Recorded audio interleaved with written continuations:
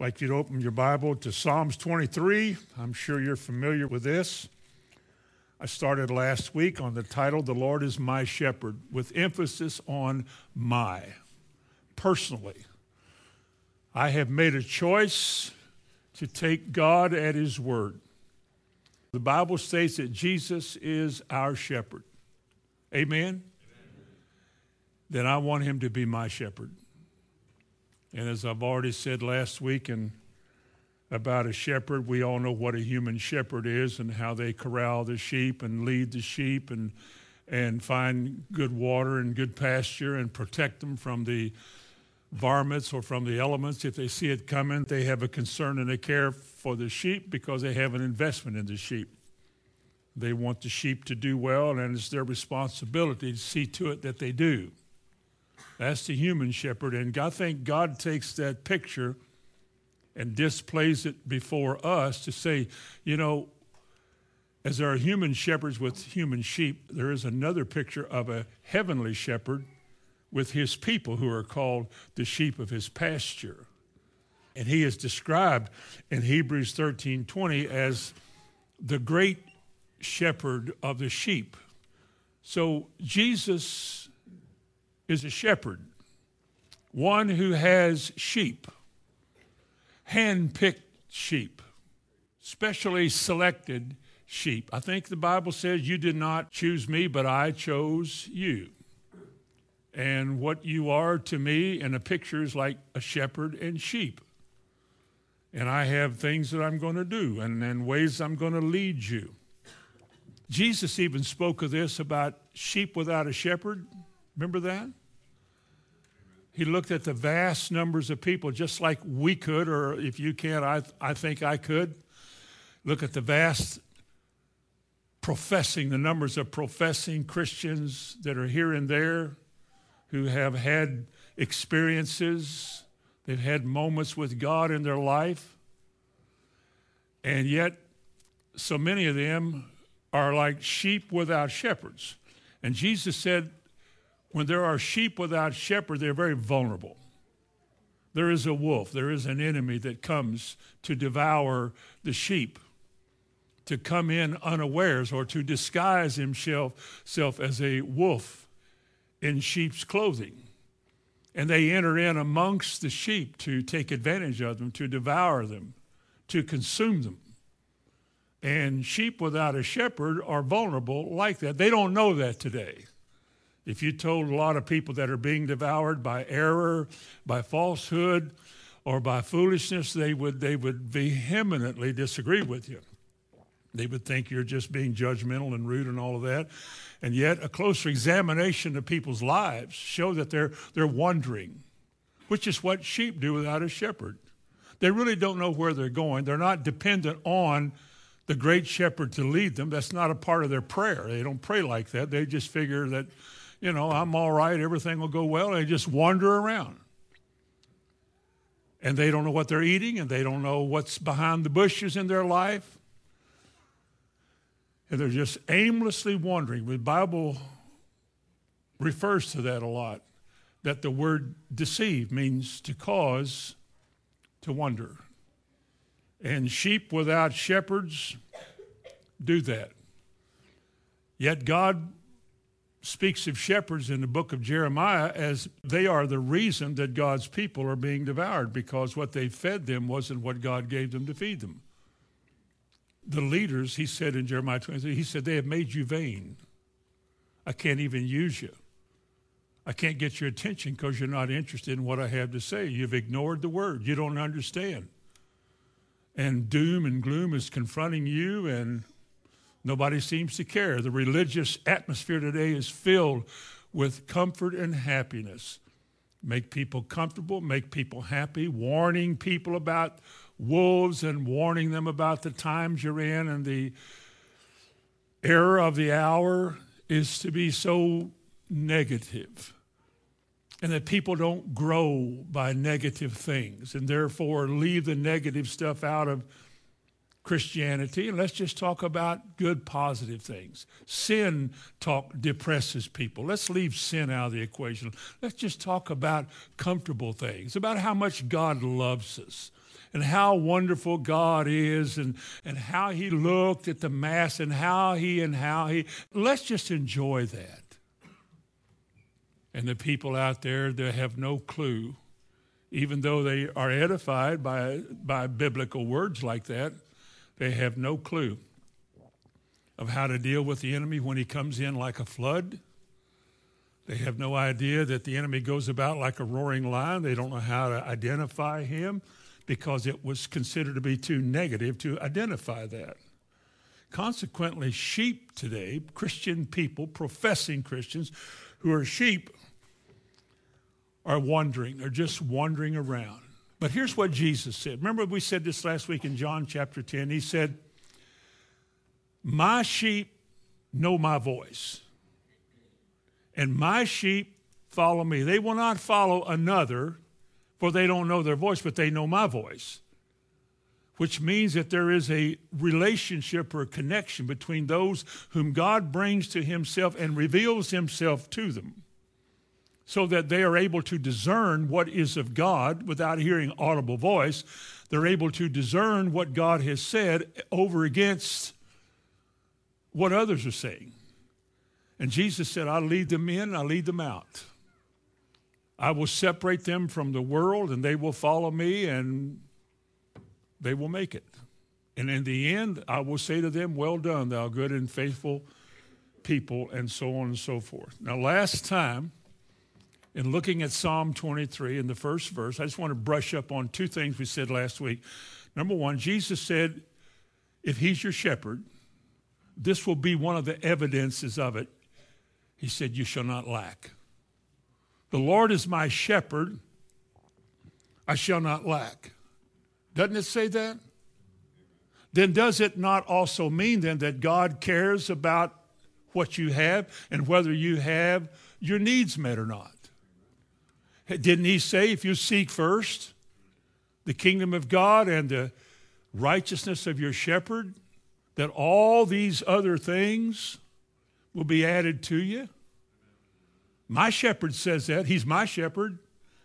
My shepherd says if you will delight yourself in the Lord, that the shepherd will give to you the desires of your heart. And if you will believe your shepherd, he said, what things soever you desire. When you pray, believe that you've got them, and your shepherd will give them to you. He's leading you in a good place. Still waters and green pastures is not a bad picture. You wouldn't look at serene and still waters and a comfortable valley of green grass and soft hillsides and whatever poetic words you add to that. You wouldn't look at that and get depressed. I mean, that looks better than an alley with garbage cans in it. He leads you this way. And the more you begin to read what he says so that you can discern his voice, you begin to realize the provisions that God has made for you. For example, in Psalms 34, he said, there is no want. There is no want to them that fear him. Those that fear the Lord, respect, stand in awe of God, there is no want. And he said, they that seek the Lord shall not want any good thing. Now, I'm going to tell you something, and you and I both know this. There's a lot of Christians who talk about their needs all the time. In spite of the fact that after 20, 30 years of being at a church somewhere, surely they've come across some of these promises at least once. And yet, it's just a psalm that is beautiful and everybody can quote it. But as far as the reality of it evidencing itself in your life, doesn't seem to be there. And it should be. There be no lack. Secondly, I said last week, is peace. My shepherd gives me peace. Freedom from mental agitation. He even said, I can cast all my agitated, stressful moments over on him. Didn't he say that? Because it says, he careth for me. Cast all your care on the Lord, 1 Peter 5, for he careth for you. Now, if he cares for me, he doesn't want me to walk around sad and dejected, negative, and depressed. Today, I don't know what depresses people more than listening to the news and the political situations. Even though the Bible tells us that evil men, and I mean that just like I said, evil men and seducers will wax worse and worse, not only in the church but in society. Society will be evidenced with anger and meanness and lovers of pleasure more than lovers of God, disobedient to parents, without natural affection, heady, haughty, high-minded, proud, abusers, and so forth. People love to talk about how great they are. Just watch any kind of a professional sport and interview whoever the hero was after the game and watch them begin to laud themselves and how good they are and what I can do and how wonderful to society I must be. We're in a day that is unlike any other day. And it's a day for us to take note that these things are going on. And we don't have to be depressed. We don't have to be downtrodden. I don't have to listen to talk shows all day long and find myself filled with that junk in my mind all day. I don't have to listen to that. Oh, they're evil. I'm sure they're evil. Read Psalm 33 and 34. You want to know about evil? God tells us all about it. But peace. What do you say in Psalm 23 and verse 2? He makes me to lie down how? Green pastures. He leads me beside the still waters. Now, to me, that's peace. It doesn't mean there's not a problem. It doesn't mean we don't have trouble, because he said in verse 4, yea, though I walk through the valley of the shadow of death, I'll fear no evil. He also said that throughout all of this lifetime there's going to be trouble and difficulty. But he said it doesn't have to consume you. He said 1,000 in the 91st Psalm about I think he's talking about a day we're in. It could reference it as the day we're in. He said 1,000 shall fall at your side, 10,000 at your right hand. The world's getting ready to collapse, in a sense. It's the last days. Darkness is coming unlike any other time in history when darkness is coming, when men can no longer function and normally do what they used to do. Drugs are going to consume people, and read Revelation chapter 18 or 19 and 20. In the end, about the effect of drugs on the world. We're there. We're not coming there. We're there now. The earliest beginnings of the very last days, I think, are here. Now, somebody may listen to this tape 50 years from now and say, well, he didn't know what he was talking about. But it sure seems like I do. I'll put it that way. It sure seems to me like I do. But if it didn't turn out to be, you know what? Leave it to somebody else to make that announcement. But I know this is a day which is unlike a lot of other days, and yet it's the same day that God is given to his people peace. He shall cover thee, protect thee. He said, if God be for us in Romans 8, who could be against us? And he shall surround us with the protection of his angels. Did he not say, and concerning us, he would give charge to his angels to keep us in all of our ways? And yet that's meaningless to too many Christians. It's just not evidenced by joy and peace. Peace. That God's going to take care of us. He didn't bring us to this place to sit here all these years to disappoint us. Been people sitting in places like this that have heard what we've heard in other churches for years and have gone away critical and upset. Well, that kind of stuff, they preach all that, and then people die, and then they've divorce and all this and lose everything. Like somebody, I think, and maybe somebody in here tonight, maybe I'm talking to you. If somebody sent a note once and said, when you talk about how the Lord has blessed you, it depresses me because I feel condemned if I'm not as blessed like you are. Well, bless your heart. Bless your heart. I pray that I can glorify God and say there was a time I was here and he has brought me to here. And the Bible says, let the redeemed of the Lord say so. Whom he hath redeemed out of the mouth of the enemy. Now, he has redeemed me, and I don't make no apologies for that. There's just a negativity in a lot of people's lives that knows no peace. You've got a book in your lap tonight, if I'm talking to you particularly. You've got a Bible tonight. You got a book. And that book spells out God's terms for peace. And the very first thing he says is the Lord becomes your shepherd. It's him that I follow. It's him that I seek to know. It's his voice I want to discern in my heart when I hear all these voices. I want to follow him. I want to know that if death should come or some kind of a time of uncertainty, physical uncertainty comes, I want to know that the shadow of death in that great valley that men must walk through at some point, that you'll fear no evil because his rod and his staff, they comfort you. There's peace in symbols of his authority, that he's with you. He'll never leave you nor forsake you. Why? Because he's your shepherd. He took upon himself the responsibility to care for folks like you and me.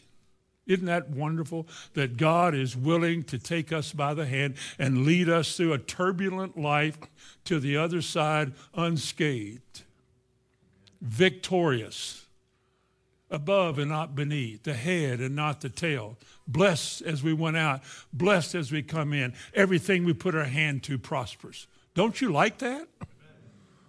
Third thing, in Psalms 23, verse 3. My shepherd does the work of restoration in me. He restoreth me. He restoreth my soul. This verse 3 is a series of sermons here. And there's a great temptation to take too much time with this, but it's really important. Because when we realize, and hopefully all of you know this, and if you don't yet, if I keep saying it, you will. Everybody that God brings to him out of the darkness and the miry clay, everybody that hears that call, that tug from God, and they come to him unworthy as they are, when he brings you to him, he begins a work of restoring you to the way he originally intended for you to be. There is a way he wants you to be. There is a personality he wants you to have, the ideal. Only God can bring that out, and he does it with dirty, filthy people. Didn't he say to his disciples, now you are clean through the word that I've spoken? Then they were dirty before. Amen? He said about his church, his chosen sheep, he said, they shall be sanctified and set apart in Ephesians 5 by the washing of water by the word of God. And the supreme effort we make in a church is a proclaiming the word over and over and over again until people get it, until it begins to register in your heart. Because then it becomes a relationship of you finding out if you believe that, and proving him that he will do that.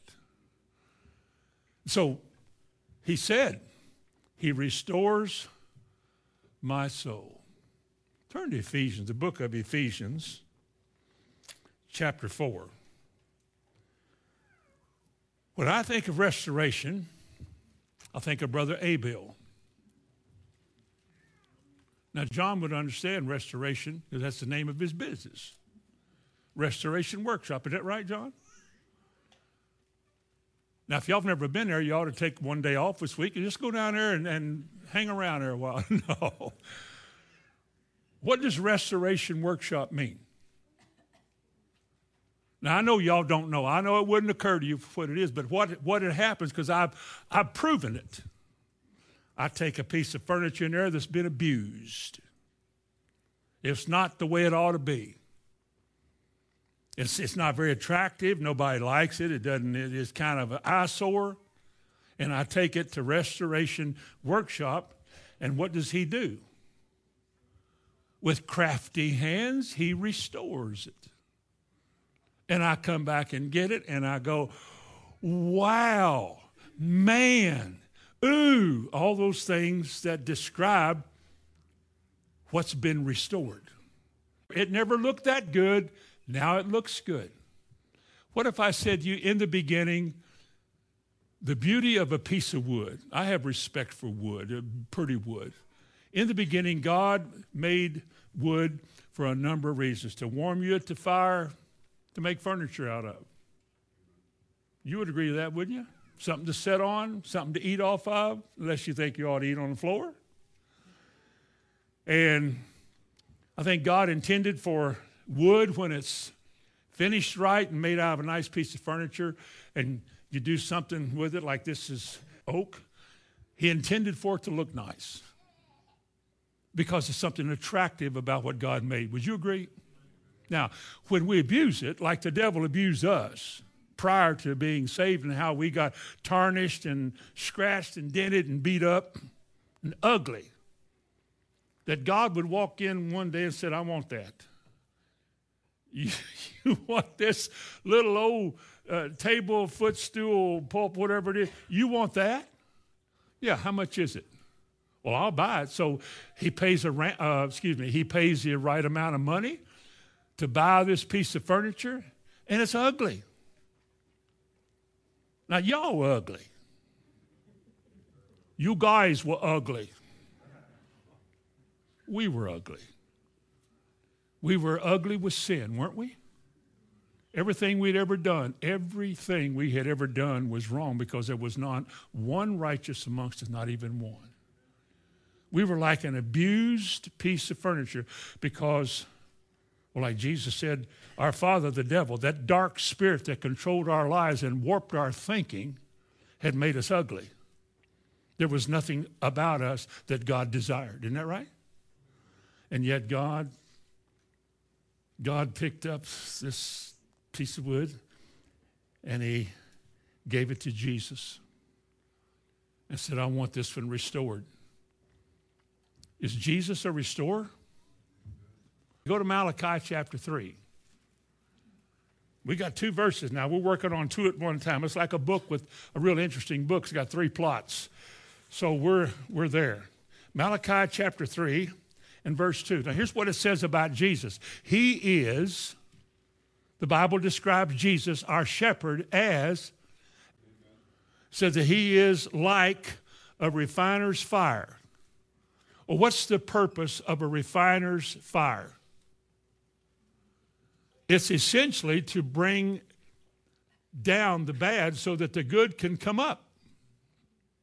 In other words, what he's got, what the refiner has, is not what he wants it to look like, because its original beauty, the intended beauty in the beginning, when we saw Adam in the garden, was the kind of man God wants us to be. And all of that through the years got tarnished.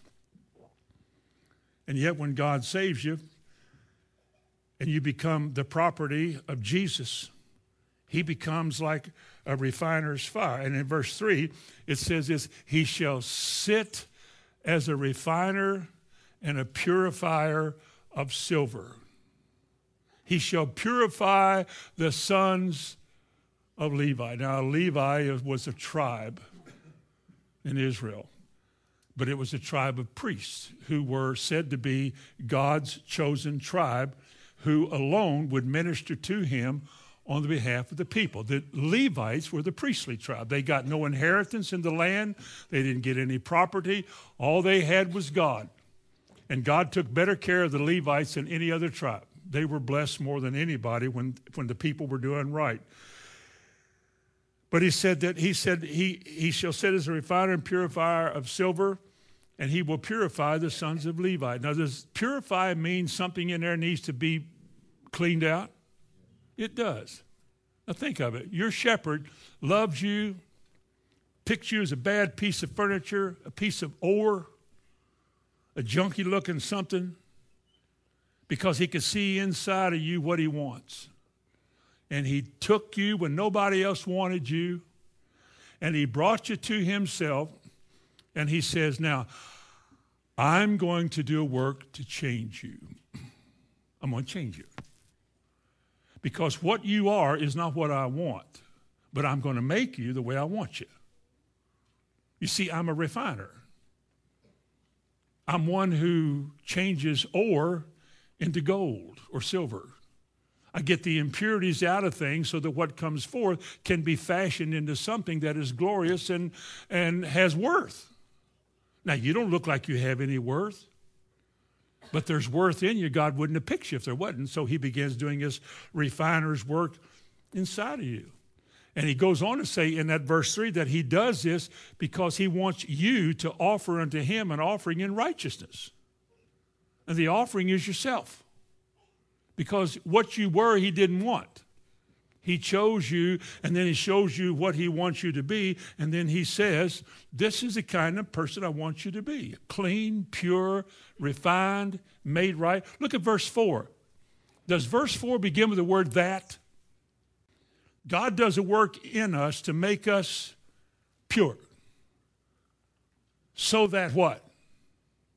So it said, then shall the offering of Judah and Jerusalem be pleasant unto the Lord. You mean it's not prior to this? Are there churches full of people who bring their offerings to the Lord and their offerings aren't accepted? Why? Because the heart's not right. Read in Isaiah chapter 1. They brought their sheep and their goats on these festival days and high days, and he said, I've had all your offerings I want. All of your holy sacrifice, all of these, no more. But what the Lord wants is not sacrifice. He wants your heart. Because that's what he's changing. And what he wants you to bring to him is not so much, look what I did, what do I get for this, as bringing yourself. And then whatever you bring to the Lord and you give from your heart out of a gracious appreciation and thankfulness to the Lord, he accepts that. That's pleasant to God. What if I told you today there's some gifts you don't bring to the Lord? The price of a prostitute doesn't belong in the church. What about the price of a lottery? What if you won $50 million and brought $5 million to the church? That's not good money. That's misery money. A lot of people went miserable trying to get that money because of lust and greed. That didn't belong in the church. Gambling money doesn't belong in the church. What God wants is what you bring to him from your heart in appreciation, living on his terms. That's what he wants. I said, I didn't write all this. But he said it happens beginning in verse 3. He's a refiner. He shall refine and he shall purify. Now go back to Ephesians 4. He will do all of those kind of things. And then in Ephesians 4, he said in verse 12 that he gave to the church, and you should be real familiar with this. God put in the church apostles, prophets, evangelists, pastors, and teachers, which we call ministry gifts. Ministries, special unctions that ordinary people get from God to do something special. They can only do the special thing when the unction is there to do it, but when it's there, it affects the sheep. And he says, and this is what will happen. Verse 13, for the perfecting of the saints, for the work of ministry, for the perfecting of the saints. Is that purifying? Perfecting, he means he's going to put us together in right order. We're not in order. Not everybody's going to be in order because too many people don't want to hear. They've heard it and they don't pay attention to it. But somebody will. Somebody's going to. And he said in verse 13, till we all come. Do you see the word till? That means a work is taking place. It'll come to this point and then it'll stop. Till we all come to the unity of the faith and the knowledge of the Son of God, to a perfect man. This is it. This is what the refiner wants. This is the picture he shows us. To the measure of the stature of the fullness of Christ. God has portrayed in Christ a picture of the kind of man that God wants us all to be. To be imitators of Christ is to live the way he lived, because he and he alone, God was able to say, this is my beloved Son in whom I am well pleased. Nobody else in history ever had that said to him but him. Because he was the perfect one. And he's the one that, again, that God projects. The measure of the stat. We're to grow up unto him in what? All things. He's our shepherd. The perfect man. What does verse 15 say? that we speak the truth in love may grow up how? Unto him in all things. All things referring to what? About him. This is Jesus. Ladies and gentlemen, members of the world, here is Jesus. And he steps out and says, this is what I want all of you to look like. This is how I want all of you to act. I want his characteristics displayed in you so that it's no longer you who live, but it's Christ, him who lives in you. He's the great shepherd, the chief shepherd. He's the one whose life exemplifies everything that God approves of. I'm going to call ministries together. Your job is not to promote yourself or a big building or a system, but to promote him. Tell people about him, and you can't unless you know him. Now you learn of him yourself, and then you tell the world about him. Most of them don't want to hear it. You're too narrow, you preach too long, but tell them anyway. Because the only thing, listen to me, the only thing that I found in the Bible that is acceptable to saints is a life that is like his.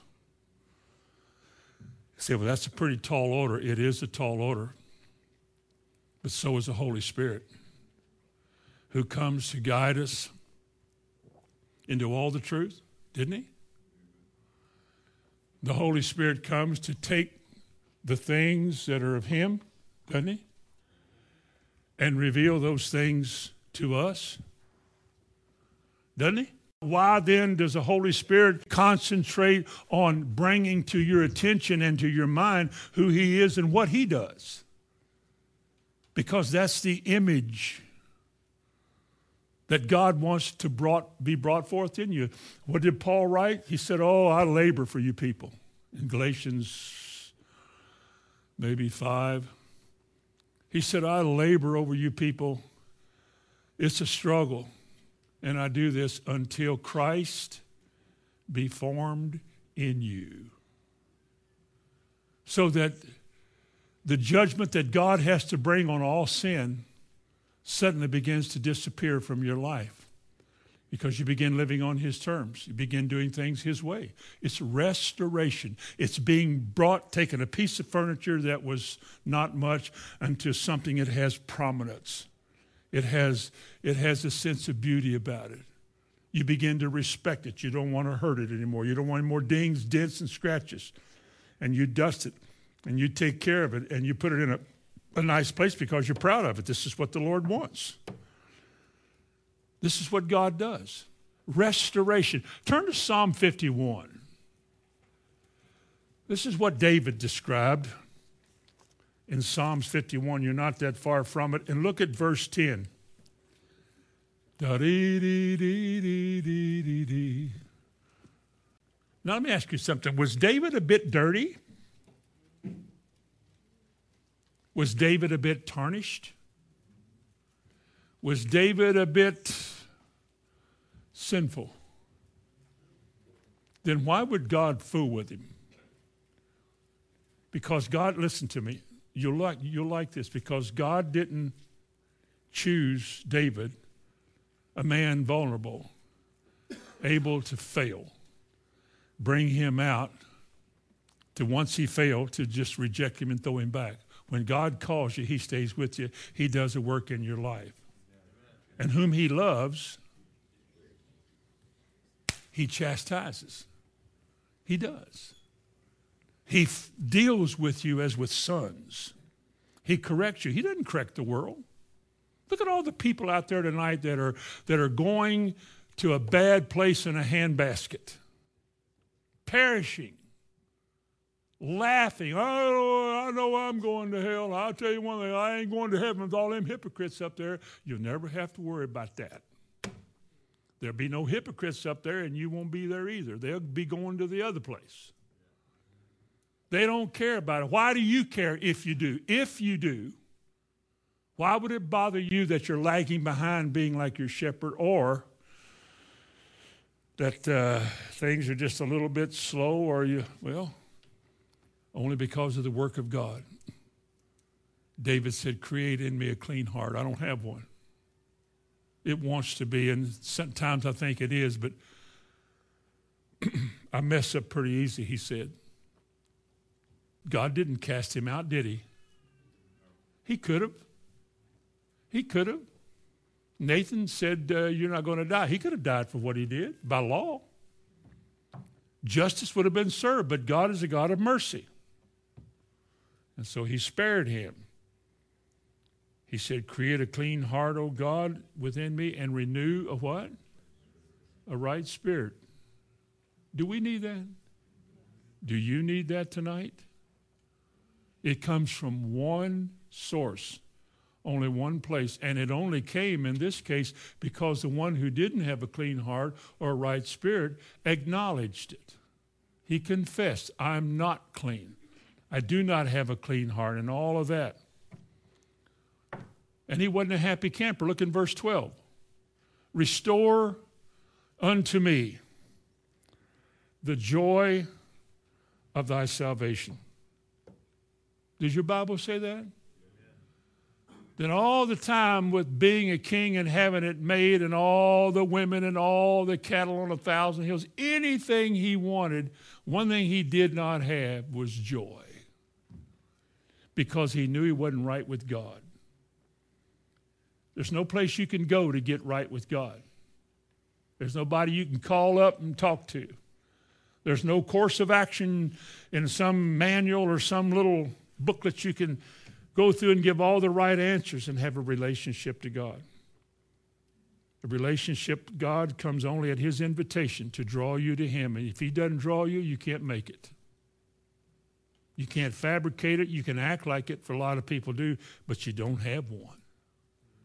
And when you're aware of it, and when you know you don't, like the Nathan the prophet said, you're the man.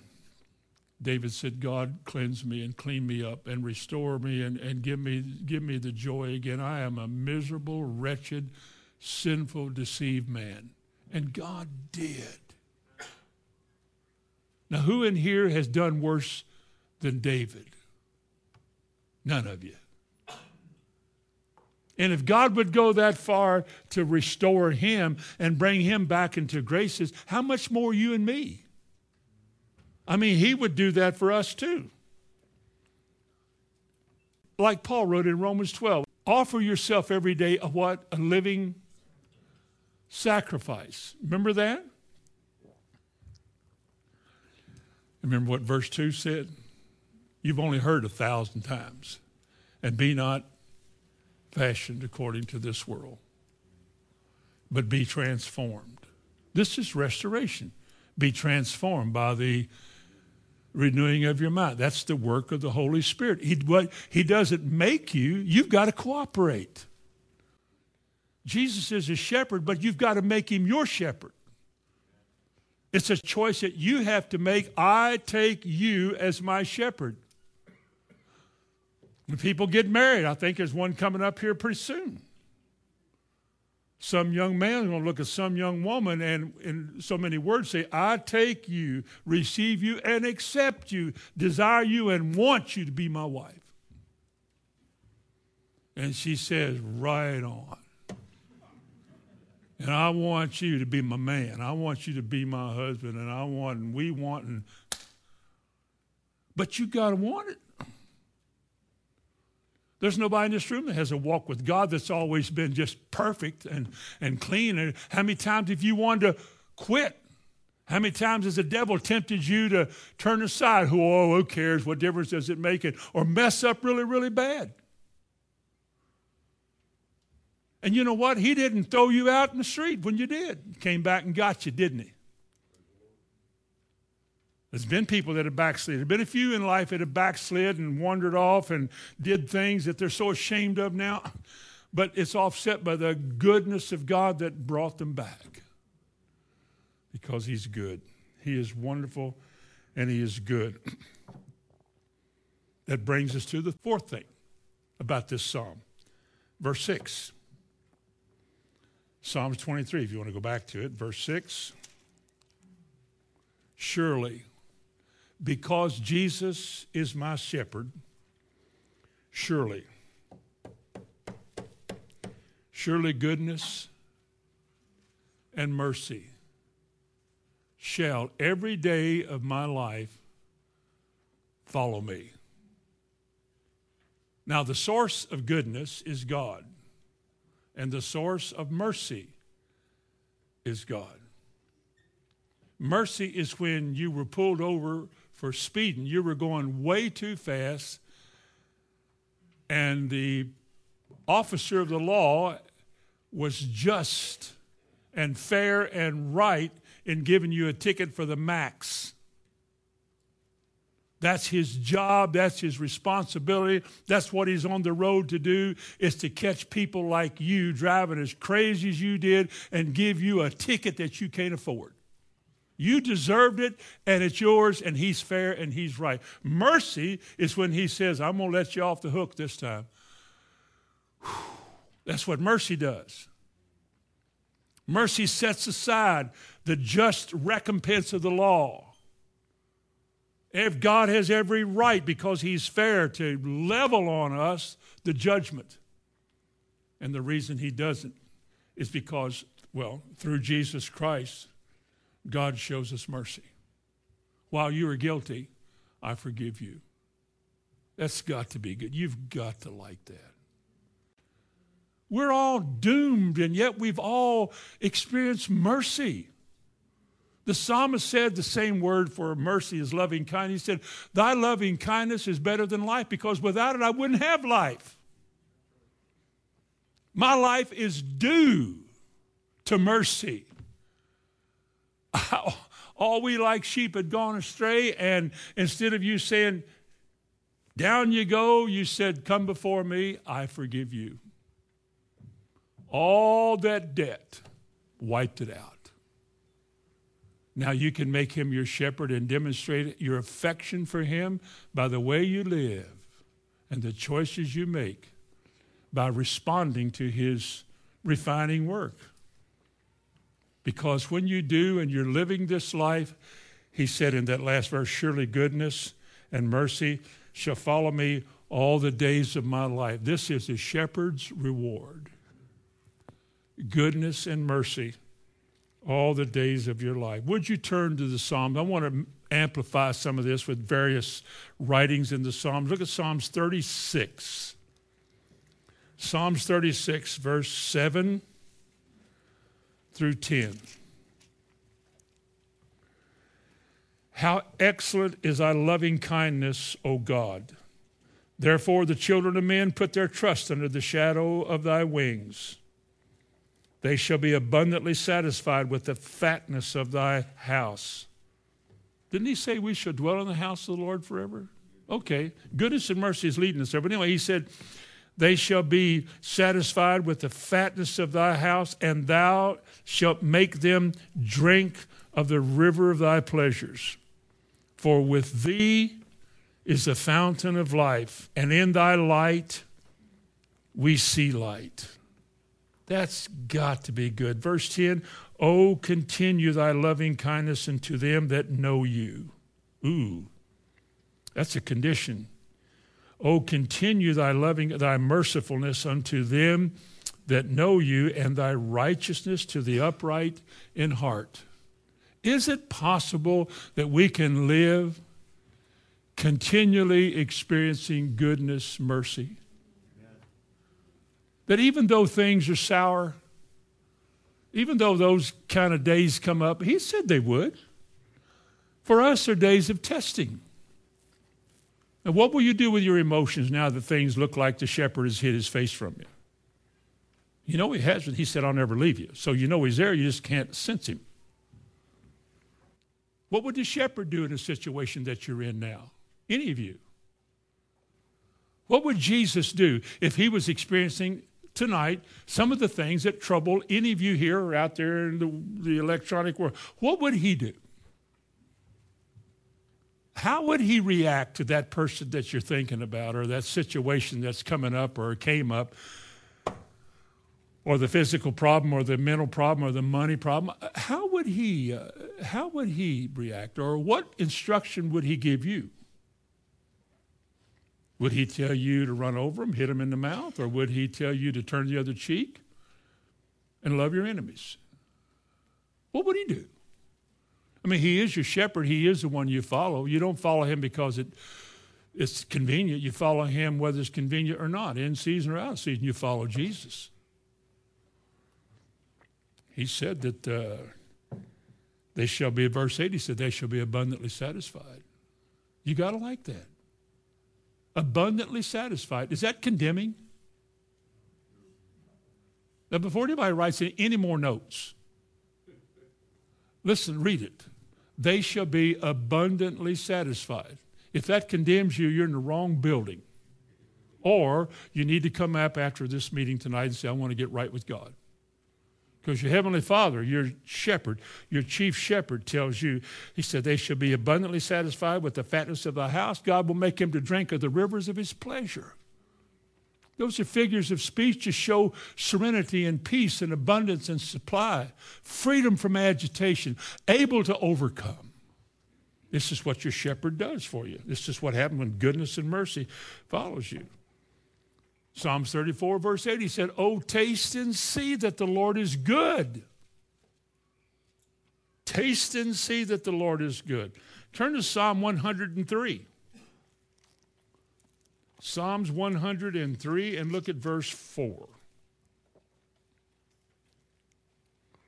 Who redeems thy life from destruction. Who does? The Lord. Who is the Lord? He's my shepherd. What does he do? He redeems my life from destruction. You mean 1,000 may fall at your side and 10,000 at your right hand, but he'll make sure it doesn't come nigh you? That he who alone can give charge to his angels will give charge to them, and they'll keep you in all of your ways? You mean to tell me that he cares about you that much and makes that much of a difference with you if you meet his terms? That's what he said. That's what he said. But he said that he redeems my life from destruction, crowns thee with loving kindness and tender mercies. I suspect that those moments that some people have with God that are hard to define, those moments when you're trying real hard to cope and to deal with your life and situations in your life the way God wants you to, that some of those times you're just trying to be still and learn that God floods your heart and your mind with peace. That somehow you don't know how, but you know he's going to take care of this. You don't know how you're going to make it through this or how this is going to turn out or how this is ever, but you just know it will. And God can be very tender, I think. He said so. His mercies can be very tender to those who experience them. But he promised, if you walking with him, goodness and mercy shall follow you. There's not a day they don't. There's no situation you walk into that they're not following you. There's no situation you find yourself into that they're not there with you. Goodness and mercy shall follow you all the days of your life. Look at verse 17. But the mercy of the Lord is from what to what? Everlasting to everlasting, but it specifies it's specifically for those who fear him. The mercy of the Lord is from everlasting to everlasting on those who fear him, and his righteousness unto children's children. I would like to think it's passed on. Amen? And that our children will get it. And if they got it, their children will get it. And if their children got it, then their children will get it. It should be like that. It should be like that. We're taught this way. This is what the Lord has told us. Verse 18. This is for those who said, to such as keep his covenant and those that remember his commandments to do them. In other words, to those that are faithful. This is the faith life. The message of faith is right here. You just read it. To those who are willing to take God at his word, live as though they're true, even though there's no evidence to that yet, to your heart it shall be because God said it. This is the difference between the sheep and the goat and the wheats and the tares. Is who will take God at his word, who will do it his way, and who won't. Who will make excuses and so forth. Shouldn't this be our testimony? Isn't this what we should all have to be known by? It's not like a man said once to somebody that I know well, he said, "You're the luckiest guy I ever saw." Luck has nothing to do with this. When things go well with us, you know what? They're supposed to. When the Bible says it should be well with you and your children after you, it's supposed to be like that. That's not for just every now and then for somebody here, somebody. It's for whoever believes it. It'll be well with you. You'll prosper and be in health, even as what he's restoring prospers. And as that's working right, then all these other things will start coming to pass. Your life will be a testimony to the goodness and the mercy of God. He's led you in a good way. You're paying a price for it. You're cut off from the world. They don't want you around them, but they have to take note that you have been with the Lord, and God makes a difference with you. You are blessed. You're usually the one they want to talk to when they have a question because they see it working in your life. That's our testimony. Goodness, the goodness of God, His mercy is ever, it should be our testimony. Paul wrote this, he said, "But the Lord is faithful and shall establish you and keep you from evil." Shouldn't that be what we have? We are established, that is, we are set fast.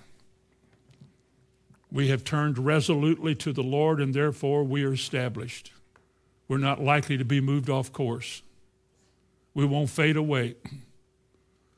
This quality and wonderfully divine decision that we have made will last to the end of our life, and if we've done it right, into the next generation after you. Because God is faithful. And He said that He would do this. The smallest book in the New Testament, Jude, says in verse 24, "Now unto Him who is able."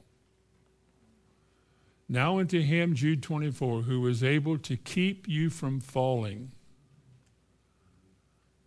Then we're not supposed to fall. Hello. Now unto Him who is able to keep you from falling and to present you faultless before the throne of His glory with exceeding joy. Jude 24. God is able. When the Bible says God is able, does it mean that the one who is called my shepherd is the one who does this?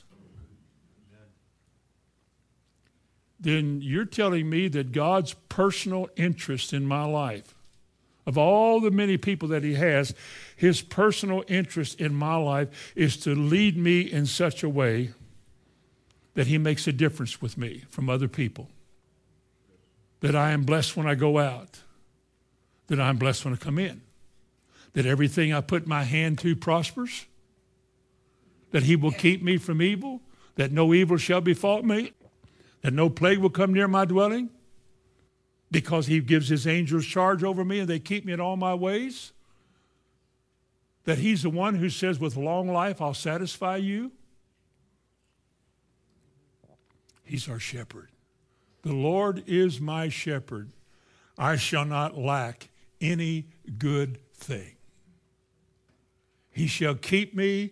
He shall protect me. He shall supply all of my need. He shall keep me from falling. He shall present me faultless, without spot, wrinkle, or any such thing, because the great refiner can do that. That the work He's doing in me is a work of preparation for a kingdom that's coming, so that I'll be a suitable citizen in that kingdom. Doing a work now. He's my shepherd. The Lord is my shepherd. And you read all these 6 verses about that, you see how wonderful it is. In closing, turn to 2 Timothy chapter 4, verse 18. My shepherd, in closing tonight, will do this. "And the Lord shall deliver me from every evil work, and will," what? "Preserve me unto His heavenly kingdom, to whom be glory forever and ever." What more in this life could I want more than that? There's only one who can do this. There's only one source of preservation. It's not willpower. It's not a big church. It's not a deliverance session. There's only one person who can preserve me, that is, keep me, sustain me, protect me, guide me through all the wars, the battles, the potholes, and the fires, and bring me faultless to the end of my life so that he says, well done. Only one can do it. That's Jesus Christ, the great shepherd of the sheep, who has walked into your life and my life, only confirming it the last 2 weeks, just reminding us in the last couple of weeks, one of the most wonderful messages in the Bible is the shepherd. Because he says you're his sheep, and all the words, this is what he wants to do for you. Amen.